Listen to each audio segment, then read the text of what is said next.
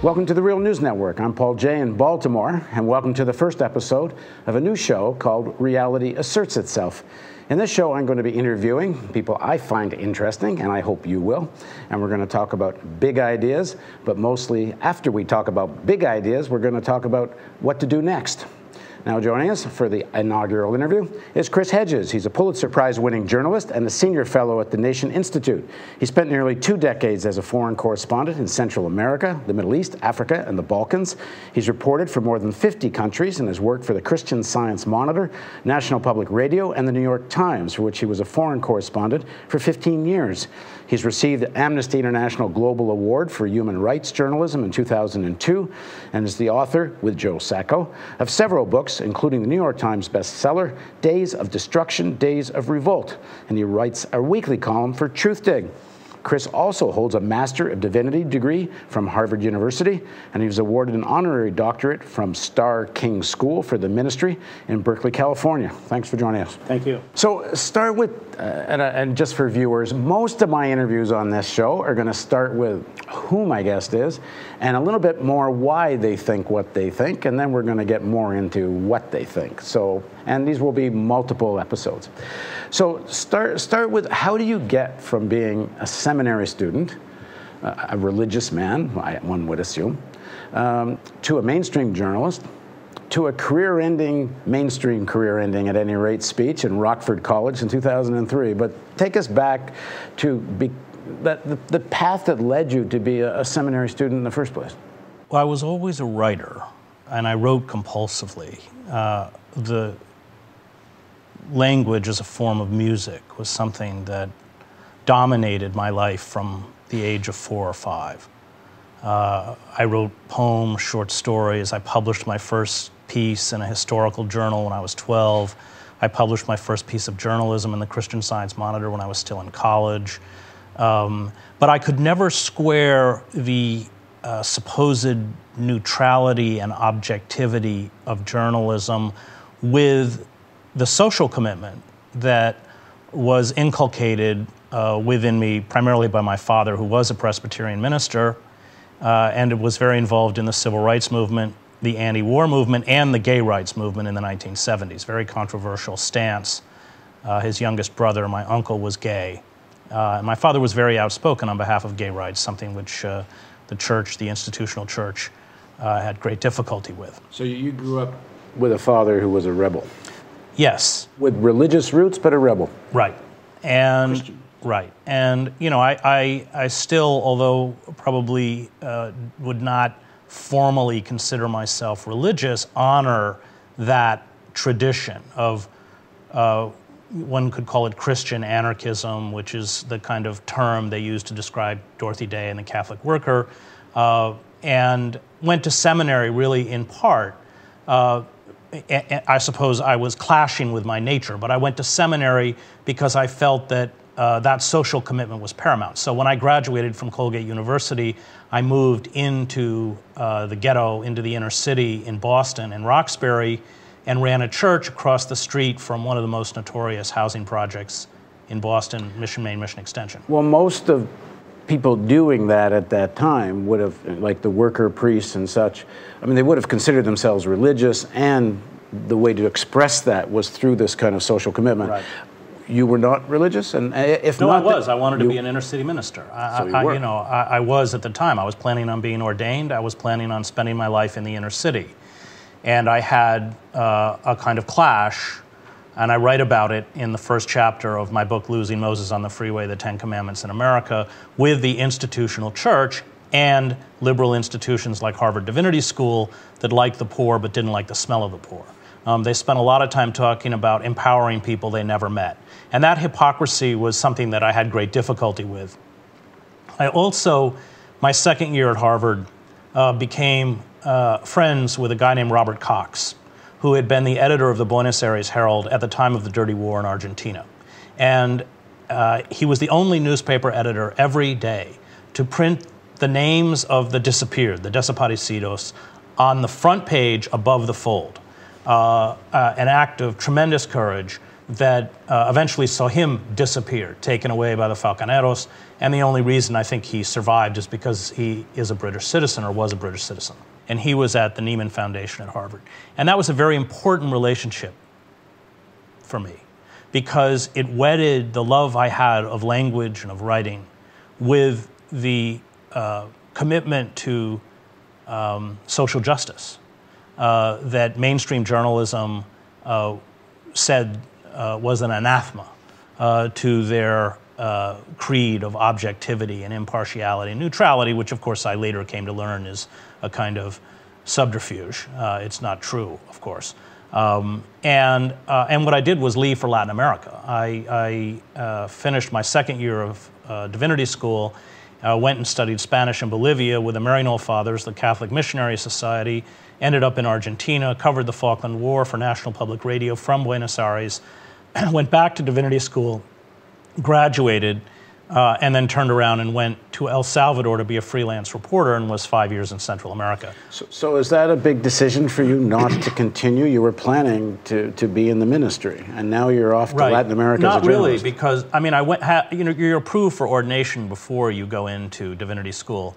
And I had done all of the academic work. All I had at that point was to tell my committee what my call was. You're called to be, a chaplain or an associate pastor somewhere or something. And I said, well, I'm going to El Salvador to cover the war as a freelance reporter. And there was a long pause, and the head of the committee said, well, we don't ordain journalists.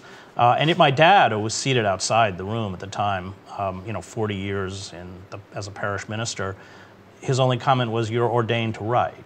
And I've always placed myself in or amongst the oppressed, whether that was in Gaza, whether that was in El Salvador, whether that was in Sarajevo. I've always positioned myself as a reporter in a place where I was amplifying or giving voice to those who were being brutally oppressed. So how did you last at the New York Times for 15 years with thoughts like that? Because nobody wants to go to Gaza.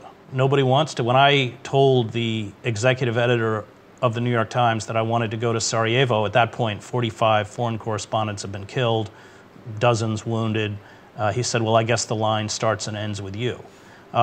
They would much rather sit in Paris or follow the Secretary of State around. And yet, institutions like the New York Times need reporters who are willing to go into those places. And those were the only places I wanted to go into. And so I actually had a fairly,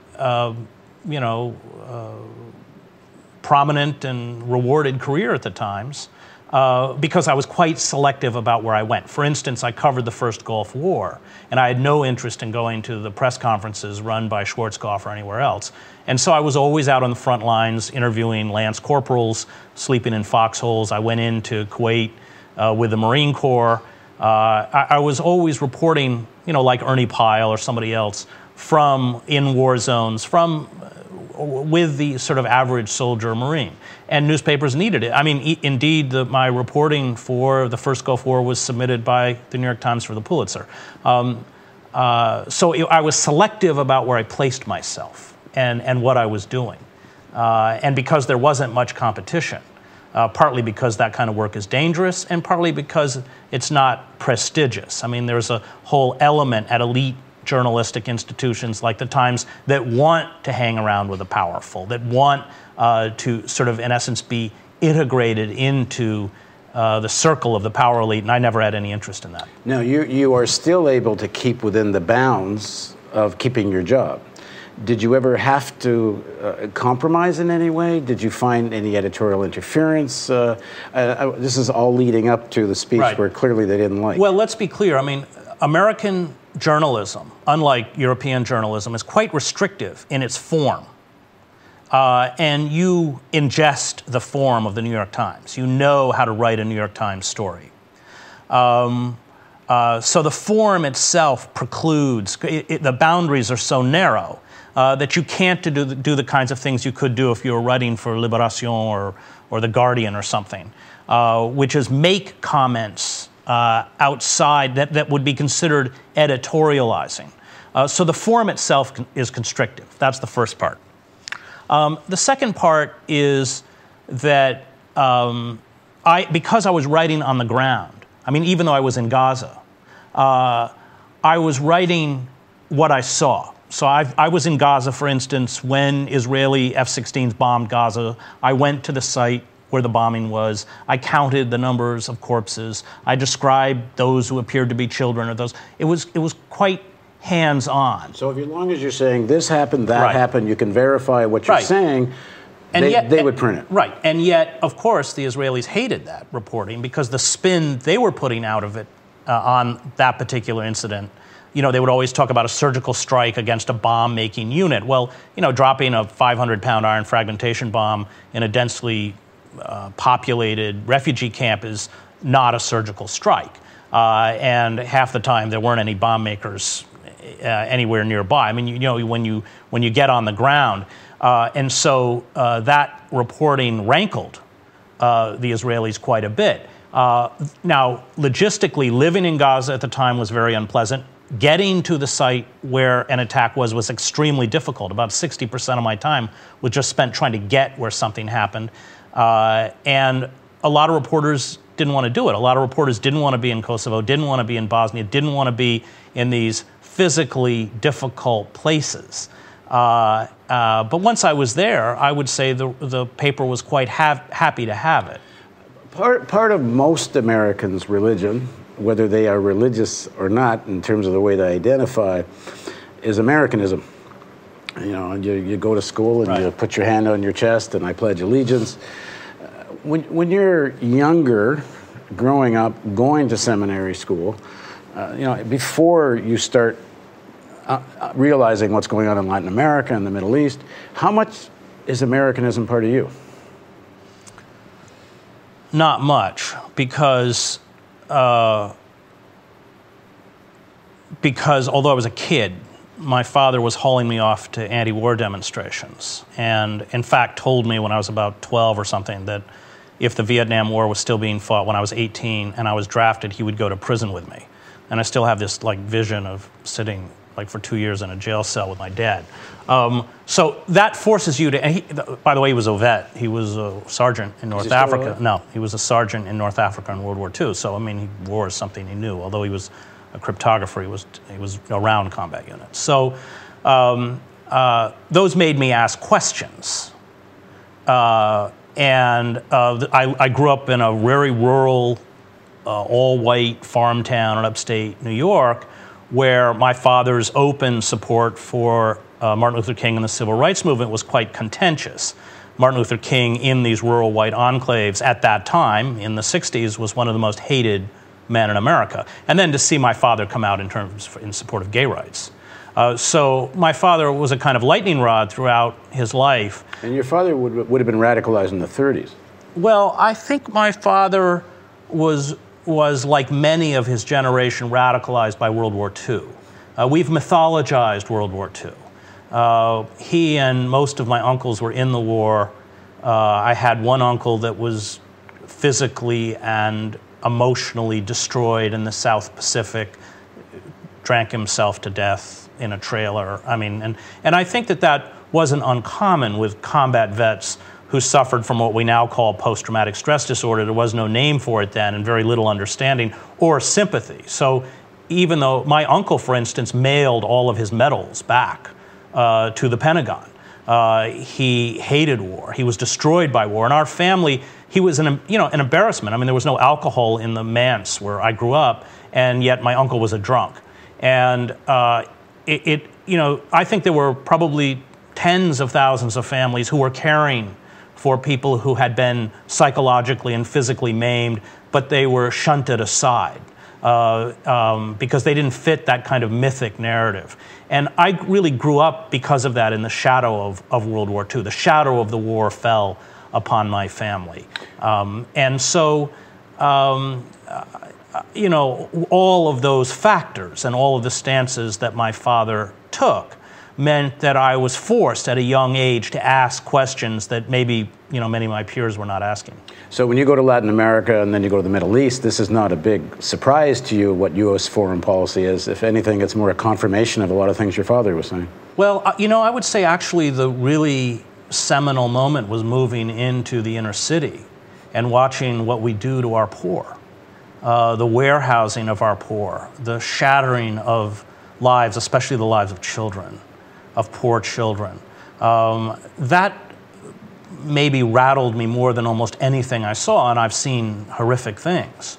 I remember going back to the chaplain at Colgate after a few months of living in the projects and walking into his office and sitting down and saying, "Are we created to suffer?" And his answer was, "Is there any love that isn't?" And I think for a white person of relative privilege, to confront the cruelty of what we do to poor people of color in this country, and to begin to understand institutional forms of racism, all the mechanisms by which we ensure that the poor remain poor in what Malcolm X and Martin Luther King correctly called these internal colonies, really rattled me, really shook me. It made me question all sorts of things. The myths we tell ourselves about ourselves, the nature of capitalism, the nature of racism, exploitation. Those 2.5 years I spent in Roxbury were quite profound. Not that, of course, I wasn't stunned at the evils of empire in places like El Salvador or Gaza or anywhere else. But Roxbury was quite a shock for me. Okay, in part 2 of our interview with Chris, we're going to pick up the story with his, we now know, was a career-ending speech in 2003 at Rockford College. Please join us for part 2 of our series of interviews with Chris Hedges on the Real News Network.